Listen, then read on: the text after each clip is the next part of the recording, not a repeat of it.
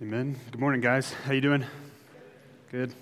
It's good to be together. I echo what Steve said. It was a cold, dreary morning, waking up, but I'm thankful to be here. I'm thankful for this place. My name's Stephen. If we haven't had the chance to meet, I look forward to shaking your hand and getting to know you. And welcome to the branch. But we're in a series on Exodus. So if you're new here, go ahead and flip over to Exodus chapter 20. Exodus is the second book in the Old Testament, so it's a pretty easy one to find. Wait till we get to the minor prophets and you spend 45 minutes trying to find Habakkuk. So we're in Exodus. Before we dive in, though, I want to bring a few things to your attention. The first is tonight's family reunion event is at 5:30 here at the Park and Rec. I really encourage you, if you've been on the fringe of the branch for a little while and kind of curious about who we are, you haven't gotten into a family group yet, this is an excellent time to get to meet our family group leaders, to better understand the culture of who we are as a church, our mission, vision, values, and evidently I've been hearing we're going to have a fantastic meal. So please make your way here tonight for family reunion. The second is if you're a member of the branch, a covenant member of the branch, we have a members meeting next Sunday at 8:30. I really want to encourage you to be there. We've got a lot of stuff to bring before you. And so that's next Sunday. We meet right here in one of these back rooms at 8:30. So that's for the members. The next is February the 5th, which is the first Sunday of the month. We did this in December, and we're trying to get into a regular rhythm of gathering as a church to just specifically spend time in prayer. And so you don't have to be a member. You don't have to be a part of a family group. We want to encourage you to be a part of that because I believe a people that pray together rest in the presence of God well together. And so that will be February the 5th. And then lastly, in a couple of weeks, our women are going to start gathering together weekly for a time of fellowship and Bible study. And so you can get more information on one of the tables in the back and do that there. Let's see, what else we have? New member alert. I don't know what else to call it. We'll just call it new member alert. Maybe next time we'll have like a big flashing light or something like that and feel like Jeopardy. I don't know. Maggie Davidson has gone through the membership process and has decided to partner in covenant membership. And I take every opportunity I can to say this, but covenant membership at the branch is more than just like your name is on our member roll. Like we don't really care about the number of members. We care deeply about the gospel partnership. And so hear me say that. I'm going to say it every time we announce a new member, every time we have a member class. We care more about who we are as a body and as a people than we do about how many people are here. And we believe that God's faithful in all of that. Okay? So Exodus chapter 20, if you haven't had a chance to get there, we're in verses 12 through 17. And, before we do this, I think I would be kind of remiss to mention, I meant to do this last week, and I just spaced, and that's part of my sinfulness. And a lot of you in the room would know the name Ray Prince.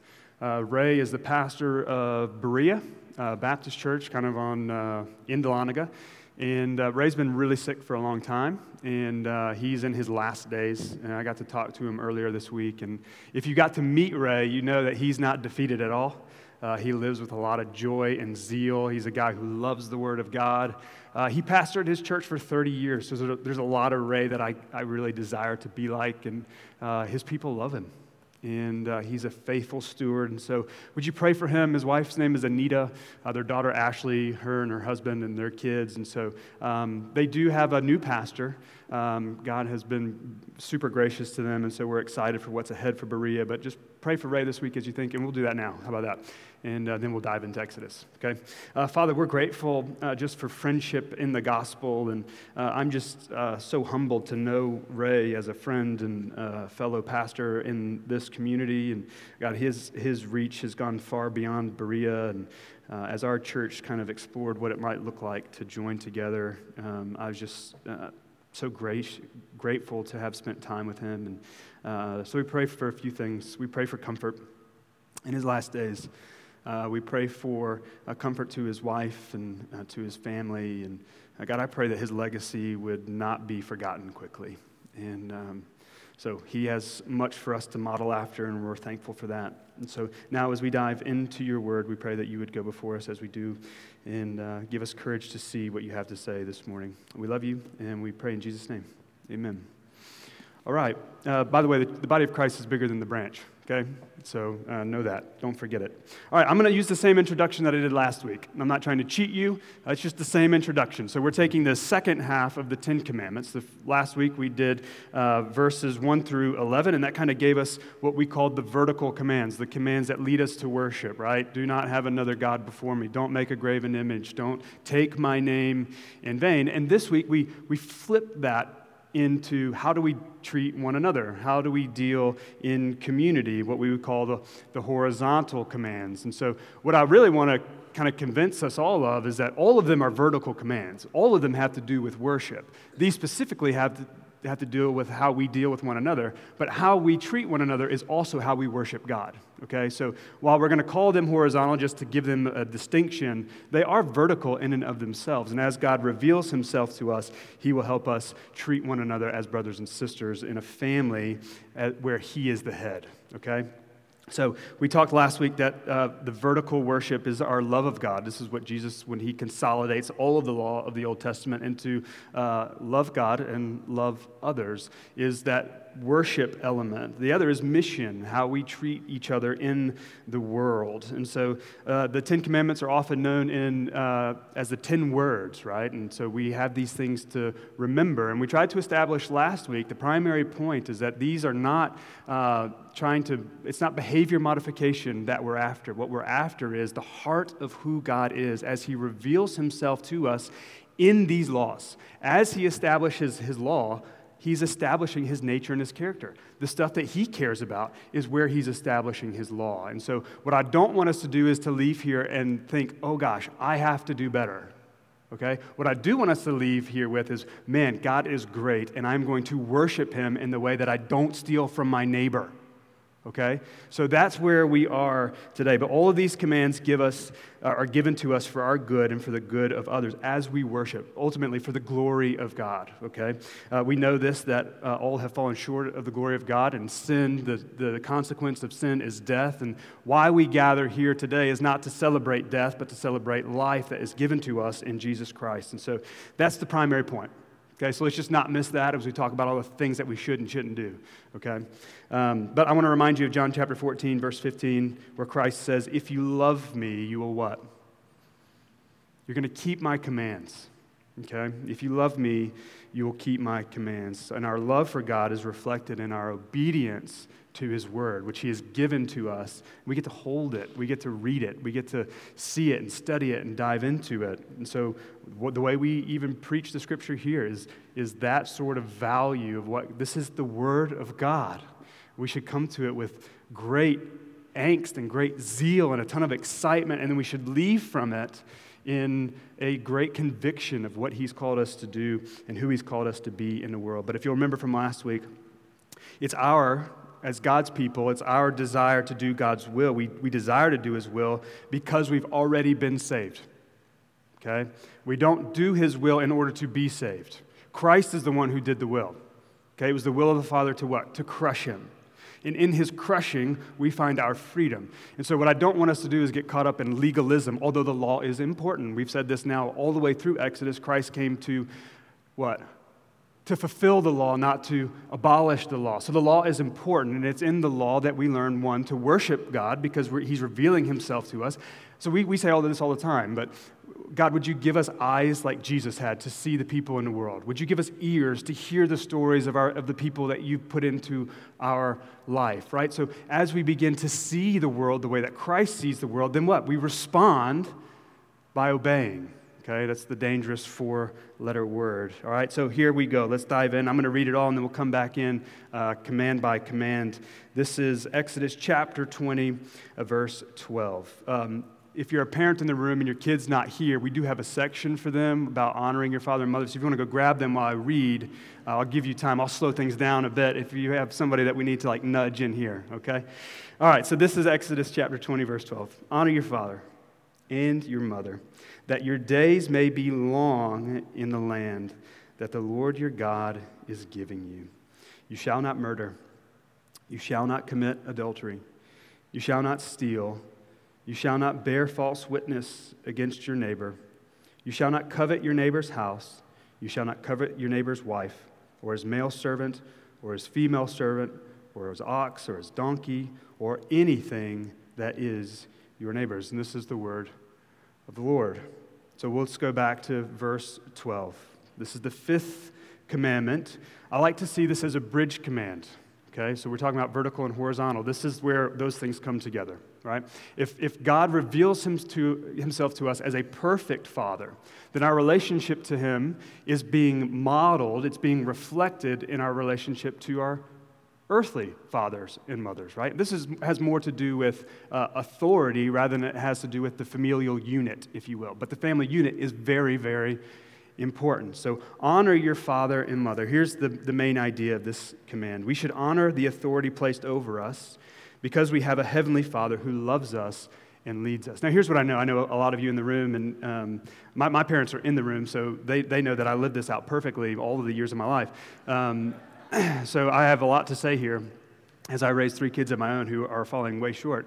But Braden's looking at me like he's being serious. No, I'm just teasing. But what we have to learn here is I know a lot of us in the room have parents who aren't great. I have awesome parents.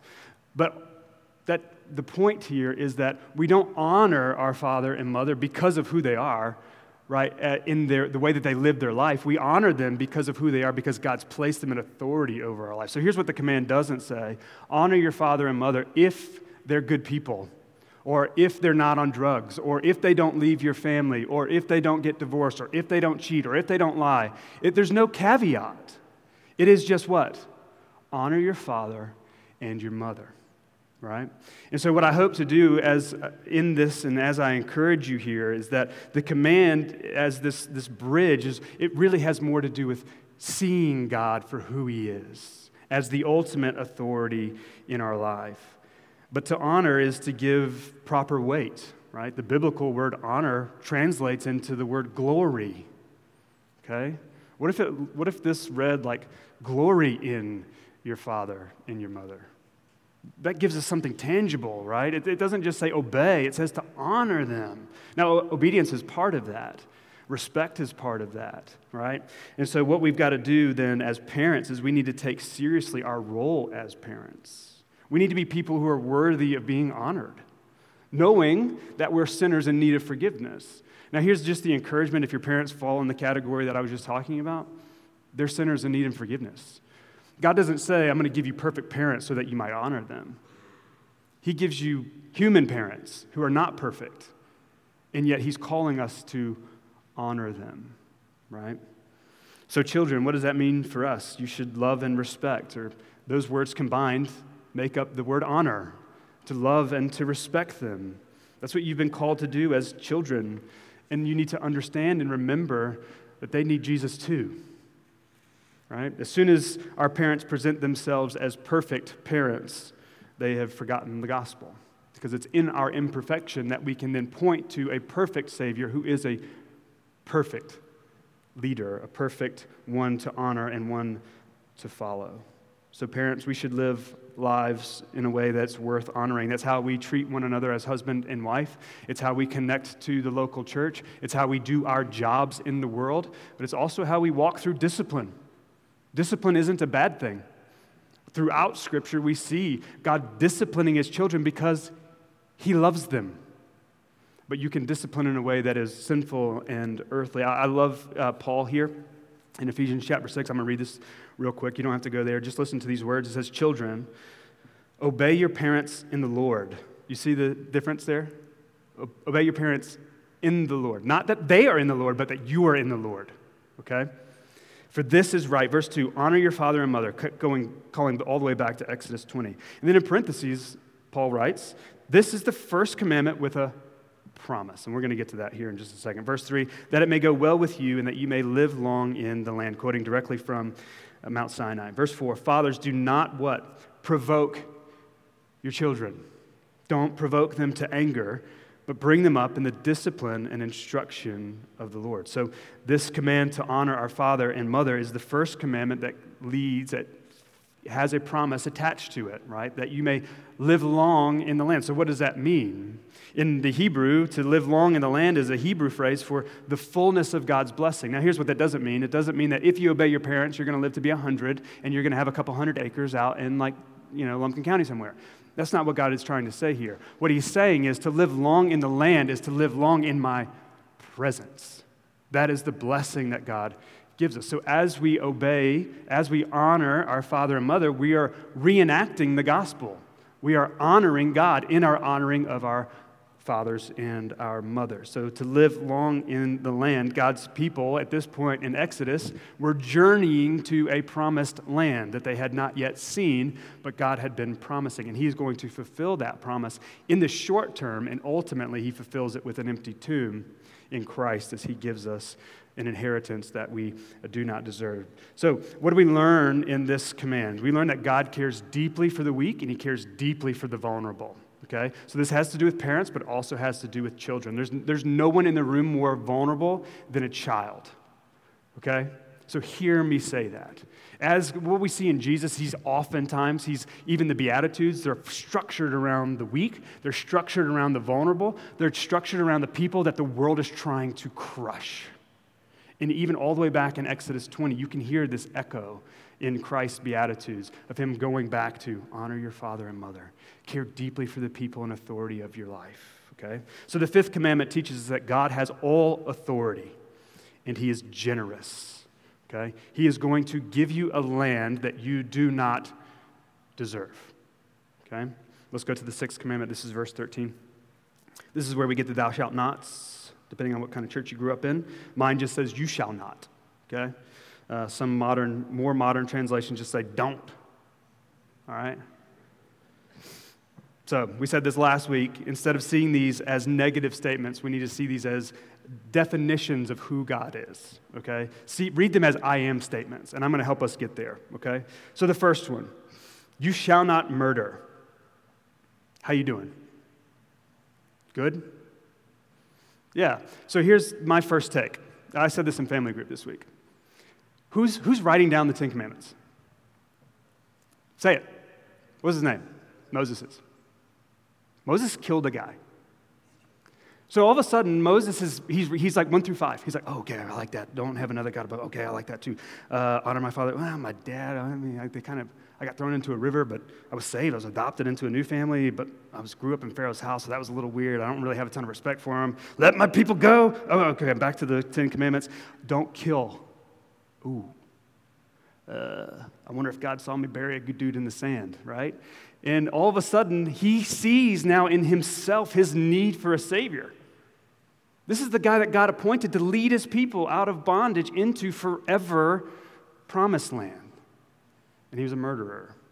He actually killed someone. Here's what I love about what Jesus does is he takes this and he turns it right up on its head. Because a lot of us are going to go through life without ever pulling the trigger on someone. And Jesus, what does he say? If you have anger in your heart to your neighbor or your brother, you have committed murder. And all of a sudden, I'm like, I need to stop driving to Atlanta. I need somebody else to pick my kids up from school. I need to stop watching college football. And if the Braves don't sign Dansby Swanson back, I should stop watching baseball. You shall not murder. It's more about the sacredness of life. And this is what we don't need to miss. God's revealing in the sixth commandment the sanctity of human life. All of life, every single heartbeat is precious to God because that heartbeat was created in the image of God, regardless of what they do with their life. When God speaks into creation, let us create man in our image, he doesn't say only the ones who obey my law. He doesn't say only the ones who come to Jesus after the church will take over the world in Acts. He doesn't caveat it. He says, every human was created in my image. Those are even the people who are far from God. The people that it's easy for us to not like. The people that it's easy for us to kill in our hearts. God's revealing the sanctity of human life. The Hebrew word, though, for murder is specific to putting to death improperly. Right? This is a reactionary kill. What I don't want us to do is get caught up in like, well, what about war? What about capital punishment? I think there's place to have that conversation in the church. This is not the time for that. But we can't kill unlawfully because life is sacred. We should stand up for the weak and the vulnerable, who are the first to have their lives taken. Matthew 5 angers like murder. James 3 warns against the power of the tongue. Lashing out with your mouth is to kill your neighbor. Okay? So all of us have failed in the sixth commandment. Probably none of us have put anyone under the sand. And yet we all need Christ to fulfill this command. The sixth commandment reveals God's love for us and his great care for his creation. Remember what he said when he created man and woman. It wasn't just good, it was very good, because it was the first thing that reflected his image. Okay, seventh command. Do not commit adultery. So the point here is we should not commit adultery because God is pure. God is faithful and he's holy, and he calls us to be a people of purity, a people of faithfulness, and a people of holiness. So what does Jesus say about adultery? It's not just don't cheat on your spouse, right? Because I think a lot of us we could be okay there. But Jesus says if you lust after another one, specifically talking about a man, if a man were to lust after a woman, he has committed adultery in his heart. And all of a sudden, all the dudes kind of clenched up and like, oh my goodness, I've been seen and I've been exposed. It's not just for men, by the way. It goes to women as well. That's Matthew chapter 5. But I think there's something in our world today that has rejected this one maybe above all the other ones, right? And this is a culmination of the first four. Don't have any gods above me. Well, we've made sex a god in our culture, okay? And I'm not here to judge anyone in this room. I'm just here to observe the culture that we live in and to point us towards Jesus. So if you feel like I'm stepping on your toes, that's not me, okay? But our world's obsession with images and the ease to get our hands on explicit content is eroding our culture faster than anything else, probably throughout the history of humanity. The internet, our phones, everything is so available, and what's happening is it's eroding the purity of our generation, which eventually is eroding the integrity of our families. I mean, how many families do we know that don't have dads because they couldn't stop looking at something on the internet? How many families do we know who the mom left because somebody else younger, better looking, right? This has more to do with the content of our heart. So pornography, dating apps, romance novels, all of these things have been flooding into our lives, pushing the boundaries of who we are in Christ. Premarital relationships, pushing the boundaries there. Sorry, students, this is real talk. The point behind do not commit adultery is that have no other gods before me. Have a pure heart in Christ. What would it look like if the church alone, just the people in the church, embraced a life of purity? Genuine purity, not pretentious purity. Like, well, I didn't have sex until I got married. Yeah, but you're scrolling on Instagram for countless hours looking at things that you have no business looking at. Again, this is not me judging you or judging even myself. This is, we look at what Jesus cares about, the stuff that he cares about. He cares a lot about the purity of our hearts, because the only way that he can dwell deeply in our hearts is for there not to be this lustfulness nature inside of us. Sexual impurity is important to God because of the union of our flesh to another. This is what's happening in marriage. The two have become, what? One. So all of these other things, they're deteriorating your ability for two to become one. You're not coming in fully or wholly. W-H, not wholly, right? H, whoa, okay. The seventh command shows us this. The seventh command shows us that God is faithful and holy. He never lusts after another. Never. He's never going to cheat on you. He's never going to leave you. He's never going to get caught up looking on the internet at stuff he has no business looking at, because he cares deeply for you. The seventh command shows us he's faithful and holy. And this is what I love about Leviticus. Anybody reading Leviticus yet? Probably not. It's just January. It's coming. Leviticus 19 says, "You are to be holy, for I, the Lord your God, am holy." And Peter recites this refrain in his letters. We are to be holy because God is holy. All right, there's a lot more. We probably should have a whole Sunday on this. Maybe we'll do that soon. 8th commandment, do not steal. The main idea here is that God is our good provider, and ultimately everything belongs to him. Everything. I hope you find freedom in that. If you're early in your career and you're trying to pursue all kinds of worldly things, just know that nothing is yours. Your name can be on the deed of your house, and the mail can show up at your address. That house is not your house. Okay? In just a few years, that house is probably going to be somebody else's house anyways. The house is the Lord's, to be stewarded for his glory and the good of those in your neighborhood. So, therefore, we don't have the right to take something that he has given to someone else. Let's echo back to the garden. We think a lot of times that, and this is true, that the first sin is what? It's idolatry. It's not the actual act of eating the apple, okay, which I'm going to make the argument was theft. They were taking something that is not theirs. But the first sin was, I want to be God.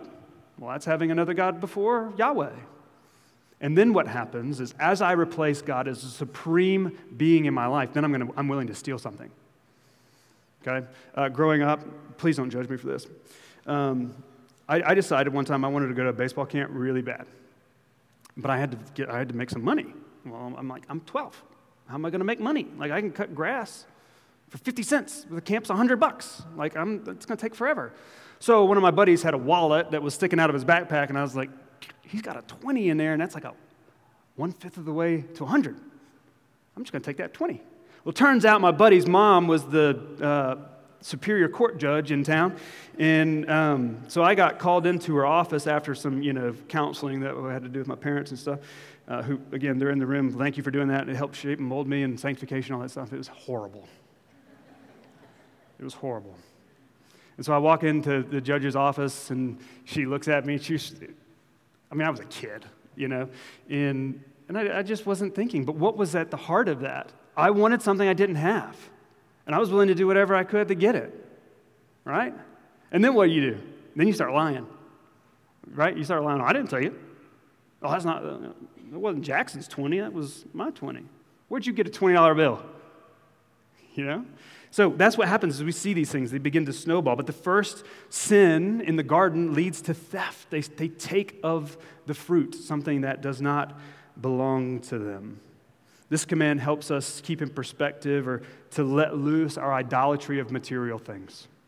Okay? And what I want to do is when we come to number 10 is see how that one kind of catapults its way back up the chain of commands and how God is establishing these through covetousness, okay? So this gives us perspective. God's provided everything we need in Christ. Everything. Even if it means you don't get to go to the baseball camp. I had everything I needed in Christ, but I couldn't see it for the glimmer of something I wanted, okay? That was the sin that led to me stealing. Baseball was the idol. And so I was willing to do whatever I had to do to chase that idol. Does that make sense? Do not steal. Okay? Proverbs 30, I mentioned this in our family group too, but this is one of my favorite passages in Proverbs. Why don't you flip there if you can find it real fast. I think it's on the screen. Is Proverbs 30 on the screen? Okay, or you can just look on the screen. I'll go ahead and start reading because we're running short on time. This is called the prayer of Agur, and I want you to just listen to the humility here, okay? And if you struggle to pray, maybe pray here. Pray this prayer, okay? This is Proverbs 30, verse 7 through 9. It says, 2 things I ask of you. This is now Agur speaking to the Lord, okay? Deny them not to me before I die. Remove far from me falsehood and lying. Give me neither poverty nor riches. Feed me with the food that is needed for me. Verse 9, lest I be full and deny you and say, who is the Lord? Or lest I be poor and steal and profane your name of my God. That's humility. This is what Jesus is getting across when the disciples are begging him to teach him how to pray. He says, give us this daily bread, right? Because if we have too much, what do? It's okay. It's a safe space. If we have too much, we get arrogant, don't we? And we start to make stuff about who we are. Like, oh, do you see this? You see my new house? You see my new car? We had steak last night at dinner, right? And we puff ourselves up, and we think we're bigger than we are, and we become our own God. We become our own idol. But if we don't have enough, what do? We're willing to steal. We're willing to lie. We're willing to cheat in order to survive, okay? So this prayer, give me just enough, might be the greatest prayer that we could pray because we have everything we need in Jesus. So the eighth command shows us that God is a faithful provider. He is a faithful provider. I don't know where you are exactly in your stage of life, but just know, I know that in the stages of life I've lived up until now, in every season, He is a faithful provider. You know what He provided for me when I was 12 and stealing money? Humility. I was embarrassed. And ultimately, that what set me on a trajectory of being set free, okay? The ninth commandment, do not bear false witness. This is specifically against your neighbor. The main idea here is that as the children of God, we should not lie or bear false witness against someone because God does not and He cannot lie. All right? This command is tied to legal testimony and giving witness, right? You're called to a witness stand, you're not to lie. Even in our eroded culture, we still put our hand on the Bible and say, I swear to tell the truth, the whole truth, and nothing but the truth, so help me. Who is God? That's what I always want to say after that. Who is God? Is it a big G or is it a little g? Okay? This is me being a cynic of our culture. I apologize. I think this extends beyond just giving witness, though. It also extends, can you tell the truth and also be hurting your neighbor? Can you give a false witness but tell the truth? Absolutely. Can you know what it's called? Gossip. It's called gossip. And this is the thing that will destroy a church faster than probably anything.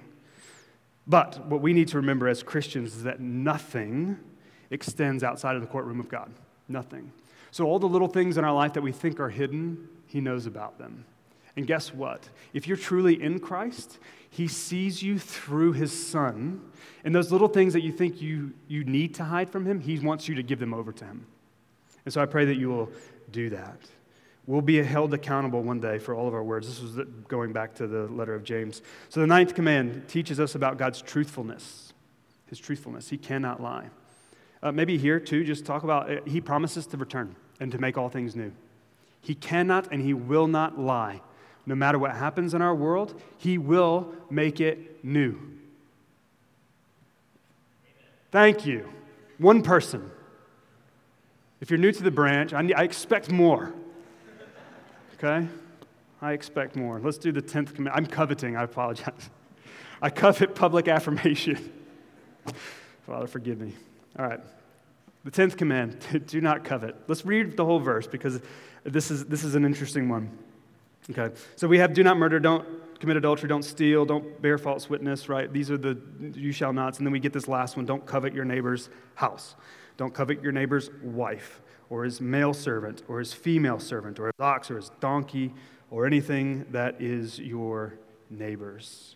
So these 4 words that are on the screen here, coveting, comparing, greed, discontentment, all of these things are evil.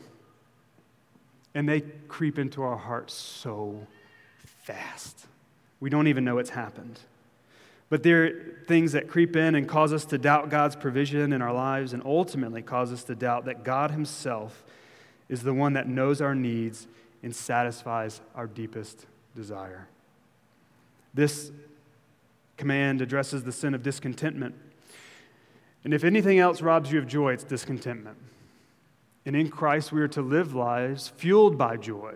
But as we begin to compare our lives and the trajectory of what our career or what our family may look like, that discontentment, that covetousness robs us of the joys of the presence of God in our lives. It's not a material problem. It's not a house problem or a car problem or a spouse problem. It's a heart problem. Because in God's place, we have put some sort of longing for something that, frankly, we don't deserve. Now, one of the things that I don't mean to press in on a hot spot, but our church has seen a lot of engagements recently, and maybe you're in the room and you're like, man, I wish that was me. Or we've had 1 million babies born in the last couple of years. Man, I wish that was me. Or you're on Instagram and you're looking at, man, their family looks like they got it together. I wish that was me. Their kids seem so nice. Mine don't. I'm not talking about me. I'm talking about it could be a potential scenario, okay? My whole goal up here, okay, a side goal, I don't get paid for this one, is to make Braden laugh. If I can do it, then I know he's not even paying attention right now, so it's fine. There it was. I checked that off the box today. But these are heart problems, right? When we lack joy, when we covet, what do? We're willing to lie to get what we want. We're willing to cheat. We're willing to steal. We're even willing to kill in order to get the things that we want. And so this 10th commandment, it's not number 10 for an accident. It's number 10 on purpose. Because all of these other things lead us. They stem from, I've got another God, and I covet something else. And everything in between is what God is using to define who he is and what he cares about. Listen to Luke chapter 12, verse 15. It says, this is Jesus. He said to them, take care and be on guard against all covetousness, for one's life does not consist in the abundance of his possessions. I've done a number of funerals in my time as a pastor, and all of them had a will. You know what a will is? A trust. Because all the stuff is now going to someone else. You don't get to take it with you. Nothing, literally nothing. I mean, they're going to put you in a suit or a dress or something and then put you in a box. And eventually it's just going to be a suit wrapped around bones. And you're going to stand before the presence of God. I don't know if this is exactly how it's going to happen, but he's going to look at you and he's not going to see all of your stuff. He doesn't care about your things. He wants you. And if we can remember that, if we can understand that all he wants, all he desires is us, then what are the things that we should desire? Him. Him. And him alone. The 10th command teaches us about God's faithfulness, his goodness, and his provision. Our Father, who is good and perfect, knows what we need before we ever ask. He does. He fulfills this in his Son Jesus. He fulfills it in our lives every day. Give us this day our daily bread. He alone satisfies our deepest longings, the deepest longing of your soul. The reason that you cheat, the reason that you lie, the reason that you steal or are willing to kill someone is because your deepest desire is to be known. And in Christ, we are fully known and finally known and forever known. And this is the beauty of the gospel. We are accepted. We are brought near and we are made new. The 10 Commandments reflect God's character. They are 10 I am statements. I am good enough for you not to steal your neighbor's stuff. I am enough in your life, so stop coveting your neighbor's things, or his wife, or his donkey, or his ox. I am enough. So don't steal, don't kill, don't cheat. Our hope is not in our ability to keep the law. Our hope is in Christ's keeping the law. I have come to fulfill it, not to abolish it. And it's in him keeping it that we find our freedom. That's where we find our salvation. That is salvation. And the law defines that. So as we close our service this morning, I want to call us into a time of response. I'm going to read back through the 3 points that we closed last week, because I think those 3 things are what nails down the 10 Commandments in the life of a Christian. But as you go to the table and you take of the bread and you dip it in the cup, would you be reminded of the magnitude of the law? It is important. You should not take the Lord's name in vain. You shouldn't do it. Why? Because he is a good and holy God. You shouldn't steal. You shouldn't cheat. You shouldn't kill, right? So as you go, would you be mindful of the nature and character of God as you partake in communion, as you sit at the table of the Lord, and he breaks the bread. He says, this is my body broken for you. Like actually broken. His body was broken, wide open. He says, this is my blood poured out for you for the salvation of those who love me. So that's what we're going to do in this time. But I want to remind us, and then I'll pray. Jesus perfectly kept the law on our behalf so that through his sacrifice we could receive adoption. This is from Galatians. The righteous requirement of the law was perfection, something that we can't provide. It must be provided for us. And lastly, the perfect righteousness that couldn't be earned by us was imputed to us through Christ. We have been grafted in, okay? It means we didn't earn our righteousness. We were given righteousness. Amen to that. I love you. And let's respond now in worship as we go to the table and with pure hearts. Okay? Father, we are grateful for this time together this morning. I'm thankful that you have revealed yourself to us as a good and loving Father, worthy of being honored. And I pray that our lives would be that honoring to you.